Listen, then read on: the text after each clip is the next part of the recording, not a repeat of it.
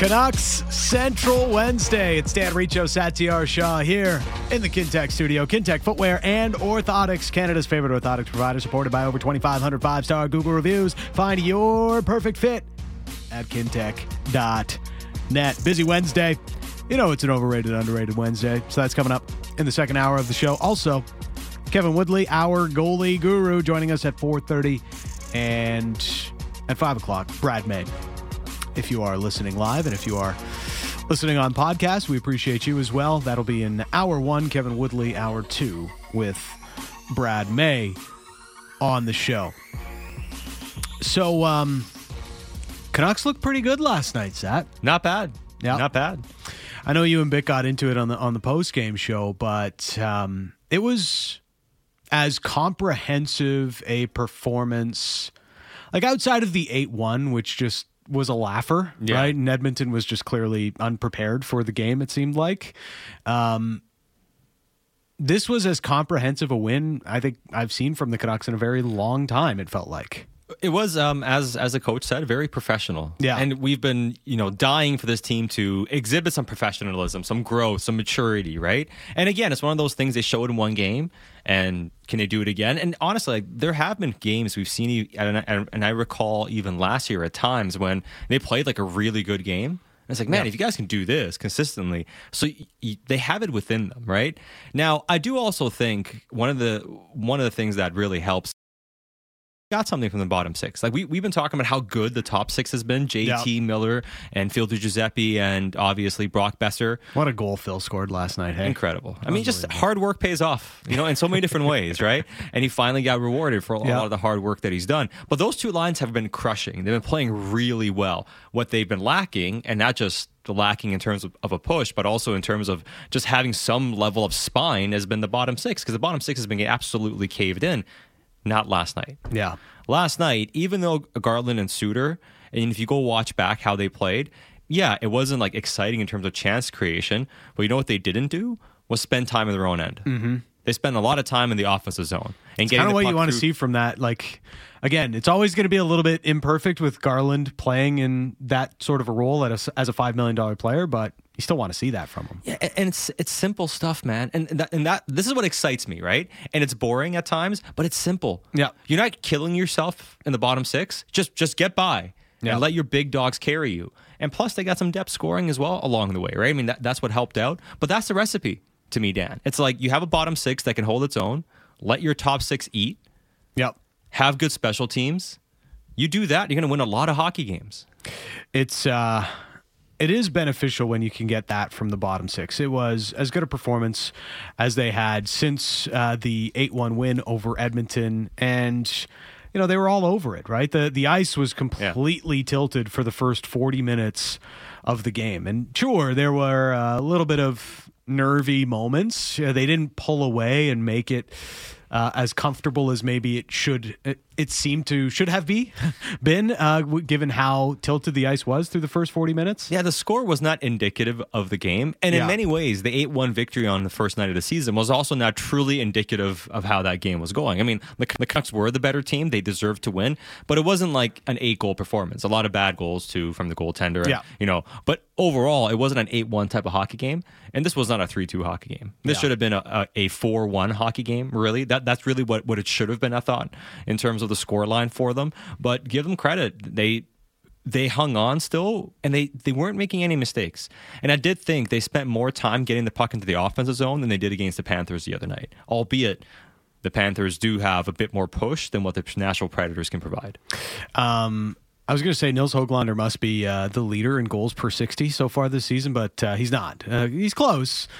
Still early, but 17th in the league and making the most of the 9 minutes per game he's essentially been playing, and played under 9 minutes again last night, but it seemed like he was all over the puck. And not to say that it's a solution for the bottom six, but it was a performance where I imagine it's going to be very hard to take Nils Höglander out of the lineup when they come home Friday.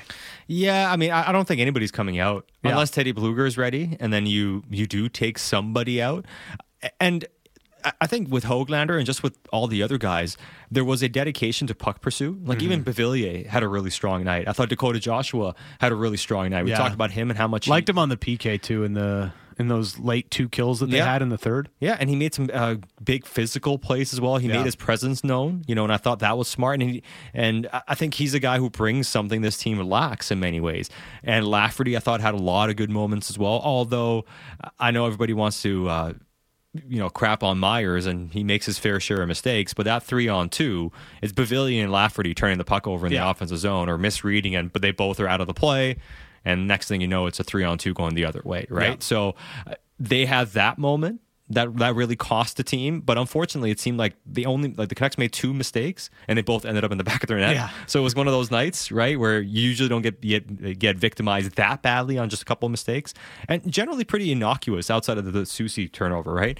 But I did like what Höglander brought in terms of the tenacity, and it was a clear identity to how he played. Yeah, you noticed him, and even when it comes to puck management, he made some smart plays. Like, he wasn't a liability. Yeah, and it seemed contagious. Even just thinking final minute of the third period, and Garland's out there, and he is just like all over the puck, not allowing a second to the Nashville Predators to get his own entry and try to set up 6-on-5, right? That final 30 seconds, right? Yeah. And I think that's the type of dedication they need to have. We talk about hard work, and against the Preds, and we did the scouting report against the Preds, and it's like they don't have a super high end, but they work very, very hard. But if you match their rate, you're going to have success. It's just, can Vancouver do that? Are they willing to do that? And they were.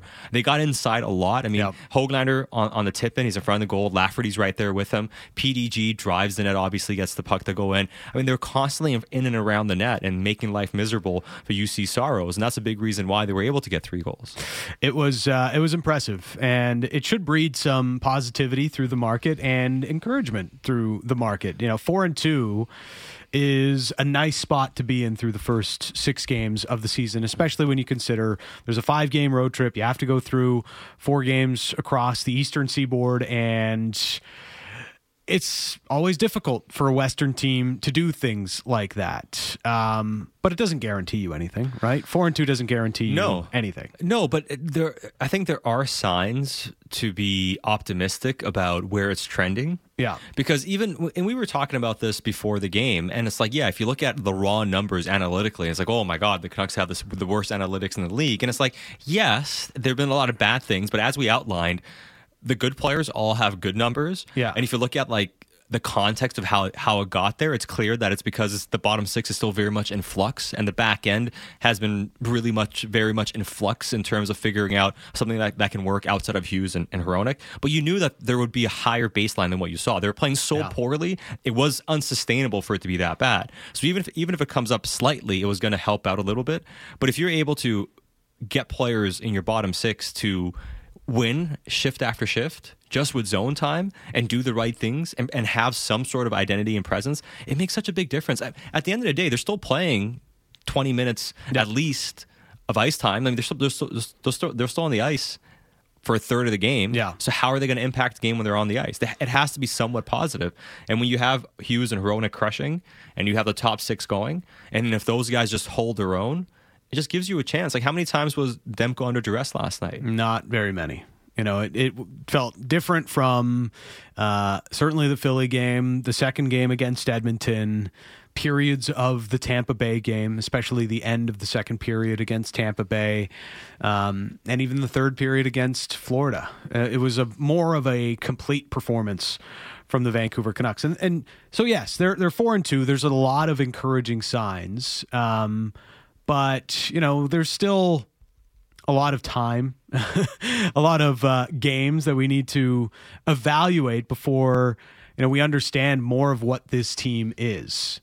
I still think there's a large part of the fan base that can very easily be glass half full on what we've seen through the first 6 games. And if you want to be, you can be glass half empty in the same way that we've had the conversation for so many years. Oh, they've got high shooting percentage. Their goaltending has been great. Their PDO is amongst the best in the league. And it's the same story we've heard with the Canucks all the time. Their top 6 is great and their bottom 6 isn't good enough. And it sinks the way that this team can actually perform. And there is, to some extent, some truth to that, but that's completely ignoring that there's a process here of continuing to build towards something, right? And I think the glass half full part of this is, well, you can kind of start to see that they are building towards something. And if you want to believe in it, if you want to believe in Rick Tockett's methods of coaching, in that there is some buy-in with the team, you can see how that's started to progress, right? You saw it in game 1 against Edmonton. They hung on for a win in game 2 and had their worst performance in game 3 against Philadelphia. Coach blasts them and then pulls back and says, it's on you guys now. Mm-hmm. And each game since, we've seen them get better. They were better against Tampa. They were even better against Florida. And then they got their best performance on the eastern part of the road trip in Nashville last night. So it's really all in the eye of the beholder as to how much you want to believe in what you've seen from the Canucks so far. But what I will say is you absolutely cannot deny that there are some encouraging signs from what we've seen. Yeah, and I think on an even more, I'd say eye test level, and Raymond makes this point on the text inbox, it was super refreshing seeing them make the simple play when defending the lead. And it goes back to, again, like just simple hockey. The staples. Yeah, and you know, listen, it's okay for you to be outshot and somewhat outchanced if you're containing. Yeah. You're not falling apart. And we talked about this before in terms of, well, Tocchet says it himself, like, I'll give up quantity as long as we're, limiting quality. And we've seen the blueprint for this core to some degree having success in the 2019-2020 season. And it wasn't because they were out-chancing and out-winning the opponent consistently. It was because they were pretty good in defending, and they had players at a high level that could finish and score. They had a good power play, good goaltending. And that's how they survived, and that's how they thrived, actually, and won a round in the postseason even, and were a team that was tough to beat, right? And that's not the baseline to win a Stanley Cup, but it's a baseline to be competitive. And at the very least, give yourself a chance when you have talented hockey players. And right now, even with, if you look at some of the numbers, they're still doing that on a large level. And one thing I will say, too, you got to be really careful early in the season when citing a lot of this. It changes dramatically. Well, one game last night for the Canucks wildly changed their Corsi numbers and things like that. Well, exactly. And that's why I'm like, I don't even really want to cite those things. Yeah. I think what's interesting is more at looking at what has the deployment been? And we've gone through this. And when we talked about Myers and Ian Cole and his struggles, and it's like, well, anytime Ian Cole's played with Hronek or Hughes, he's been excellent.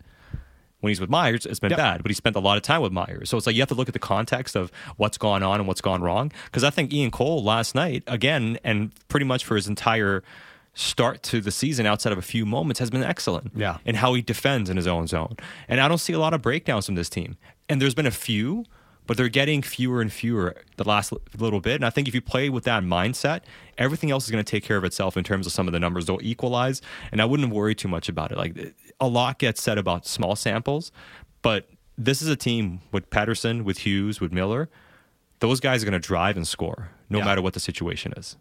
And they've continued to do that for this team. So we'll see how it turns out as they come back home. Friday against St. Louis, Saturday on the back-to-back, also at home against the New York Rangers. An interesting little stretch here for the Canucks before they head back out east to do a tour of the Canadian opponents in the Eastern Conference. We did get an update on Elias Petterson. Well, I don't know if it's an update, but Elliotte Friedman in his latest 32 Thoughts blog gave a little bit extra as far as the boat interview went. As we know, whenever you do these types of interviews, editors will have to trim it down to a finite number of minutes and seconds, and some things that might be pretty interesting end up getting cut out. Well, you oftentimes hear from directors talk about how hard it was for them to leave some things on a cutting room floor. Yes. And how they still have nightmares Not about Martin it. Scorsese. I mean, he just he keeps everything in. Yeah, I mean, that's why every movie's like 24 hours. You got to bring a tent with you when you go to watch a Martin Scorsese movie. Yes, that's a shot at Killers of the Flower Moon if you are listening intently. I have to wait for movies like that to make it to Netflix? like Netflix or something, so I can watch it in 4 installments. It'll be on Apple TV Plus, I believe, as an Apple original film. But nonetheless, a little too long.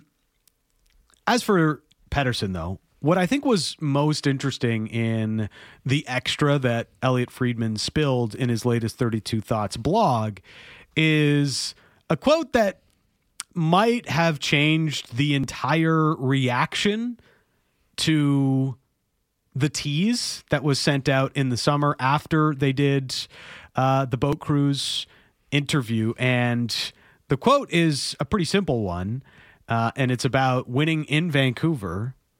If everybody has one mindset, and that is to win, I think that's more than enough, referring to whether or not he wants to commit his future to the Vancouver Canucks. Mm-hmm. That's a pretty telling quote, and it puts it more in black and white than I think what was originally sent out in that tease clip. Yeah, I think it adds a lot of positive context in terms of where things stand, and I think it also kind of shows why Elliot, every time he's spoken about this, has made it very clear that he thinks as long as this team is committed to winning and wins, it's going to take care of itself. That he'll sign and he's going to be there, and I think it's because of the vibe he got being with Petterson and talking to him, with whatever actually was on the record or off the record, and obviously with quotes like that from him, right? But I do think it's also pretty vague in terms of as long as everyone's mindset is to win. Mm. So what does that mean? That doesn't just mean him, the players on the ice. It also means organizationally. Yeah. And we also know it's been a bit of a circus with the Canucks the past little while. Now, that has obviously stabilized considerably since Rutherford and Alvin took over. Well, I'd say it stabilized initially, and then the circus started up again. Yes, it destabilized for a while. It had an encore performance during the Bruce Boudreau era, right? It showed up like Cirque du Soleil and camped up for a few months outside of Rogers Arena. And eventually it got to the point where, it was the talk of the whole hockey world, right? The organization was being completely skewered for how they handled it or didn't handle it. Rightly or wrongly, they were the butt end of every joke of the NHL for a pretty significant portion of last year, right? It had the waves of emotion of like Joe Pesci and Goodfellas. Yes, very much so, very much so. And now you get to a point where it's all calm-ish. Yeah. But as we know in Vancouver, there's always a calm before another storm arrives. So it's like, okay, let's see what everything's like, and hopefully I think there's good reason to be optimistic about how things are going with the front office, I think. But it's like, let's see some stability. Mm-hmm. And if you see that, they start winning on the ice, then I don't think there's any reason why he would. There's no reason why he wouldn't commit to Vancouver. Just win, baby. That's it. That's exactly... Man, Al Davis, of all the things Al Davis ever said, that's probably the most salient point he's ever made as an owner of an NFL football team. Just win, baby. Players will want to come to your team. Yeah. You'll be the talk of the town. Good things happen when you win. Just win, baby. And that's all it is. Just win, baby. There it is. It's so true. And it's very true in this Canucks context. If they keep winning, if things are going well, Pettersson's playing well, the team is playing well, they're having success, it should be without a shadow of a doubt that this thing is heading in the right direction, that wins can happen here and playoff games can happen here. Yeah, and also like the pathway to not only being a playoff team, but being a Stanley Cup contender. And that comes down to your level of trust and will management make the right calls, right? Make the right investments. And if you look at Hronek, for instance, I think he's a player when you talk to the guys, like they're all very impressed with what he looks like, and they feel like they've added a real quality player. And that's always a big boost to the team because they're like, listen, we got a guy. Like, we got somebody we feel like's another guy here that we can go to battle with. And I think that's really big for them. Can you keep doing things like that? And I don't think, I'm not saying you have to go out and get Willie Nylander by the trade deadline to get Elias Pettersson to sign or anything. That would be a lot of fun. That would be a lot of fun. Yeah. And he himself said if he had to pick a couple line mates, one was Philip Forsberg, one was Willie Nylander. Well, I could see how that might work. Right? Be on the power play with those guys. It wouldn't be too bad, right? So, it's clear that they also want to have trust in management. And when you see these guys come in, or at least Hronek come in and play well, does that build more trust? And they're like, okay, you know what? These guys know how to identify players. These guys, can go and find players that can put us over the top. And I think that's all part of the sales package here to Elias Pettersson. It's, we think we have the right coach, we have the right players, and we think we have the right people making the calls to take this team to the next step. And, it's positive right now. Is it going to be positive in a month or two? A couple of other things that Pettersson mentioned, talked about Rick Tocchet. I always try to not say talk when I'm about to say Tocchet, but it's really difficult. I know. It's very difficult to avoid the alliteration of it all. Yeah, the talk it talk. Yeah. On Rick Tocchet, he said he wants the best for me. He wants me to be more vocal. He wants me to lead the team and just be the best version of myself. So he's a guy I can go and talk to. He has no ego, and went on to say, I play my best when I'm comfortable, not stressed, go out there and do all the things that I practice. So it feels as though there is there's a comfortability there with Rick Tocchet, and I mean, his play shows. And ultimately that relationship, and I think in general with Rick Tocchet, we haven't seen him push too many wrong buttons so far. And his reputation through the game, I think, speaks for itself. But it already seems to be, oh yeah, I know I just said a few minutes ago, 4-2 means nothing. But as far as those building blocks, it seems like there's a real connection with the roster and the coach as to how the process needs to work if the team is going to work. There's a real consistency to him. Yeah. And that's not to say that, as we saw after the Flyers game, he's not afraid of tearing a strip off anybody either for the team. But when you talk to people around the organization in terms of their day-to-day dealings with them, everybody is like, they all love the guy. Yeah. And not because he's this goes out and he's like super gregarious or anything like that, but it's more about he's authentic. Mm-hmm. And every day it's the same guy. There's a consistency to how he approaches things, and he will talk to the person at the lowest rung the same way he speaks to the person at the highest level. Like he's respectable too. And if there's an authenticity to how you approach things day to day, I think that goes a long way. Again, it's very simple. Yeah. And I think when you're looking to be successful as an organization, it's about not only having people that can relate to people on a simple term and just be simple, good people, a simple, professional people. If you have those types of employees, you usually end up being pretty successful, right? You end up being pretty clear in how you think and how you act and how you behave. And when it comes to the players, when you've been a player like Tocchet, and you hear ex-guys talk about this all the time, he's done everything you can imagine on the ice. Yeah. And when you have a player like that who's gone through all the battles too, no one's going to question, where it's coming from. Yeah. If he does criticize you even. You've been through the battles. You know it as well as anybody. It's Dan Riccio and Satyar Shah. We'll get to some of your texts, 650 on the... He has his take on the way things are going for the Vancouver Canucks so far, what the numbers are showing, and just how much they've relied on their goaltenders to this point in the season. That's coming up next on Canuck Central. Big opinions and good bets. It's the People's Show with Bick Nazar. Be sure to subscribe on Apple, Spotify, or wherever you get your podcasts.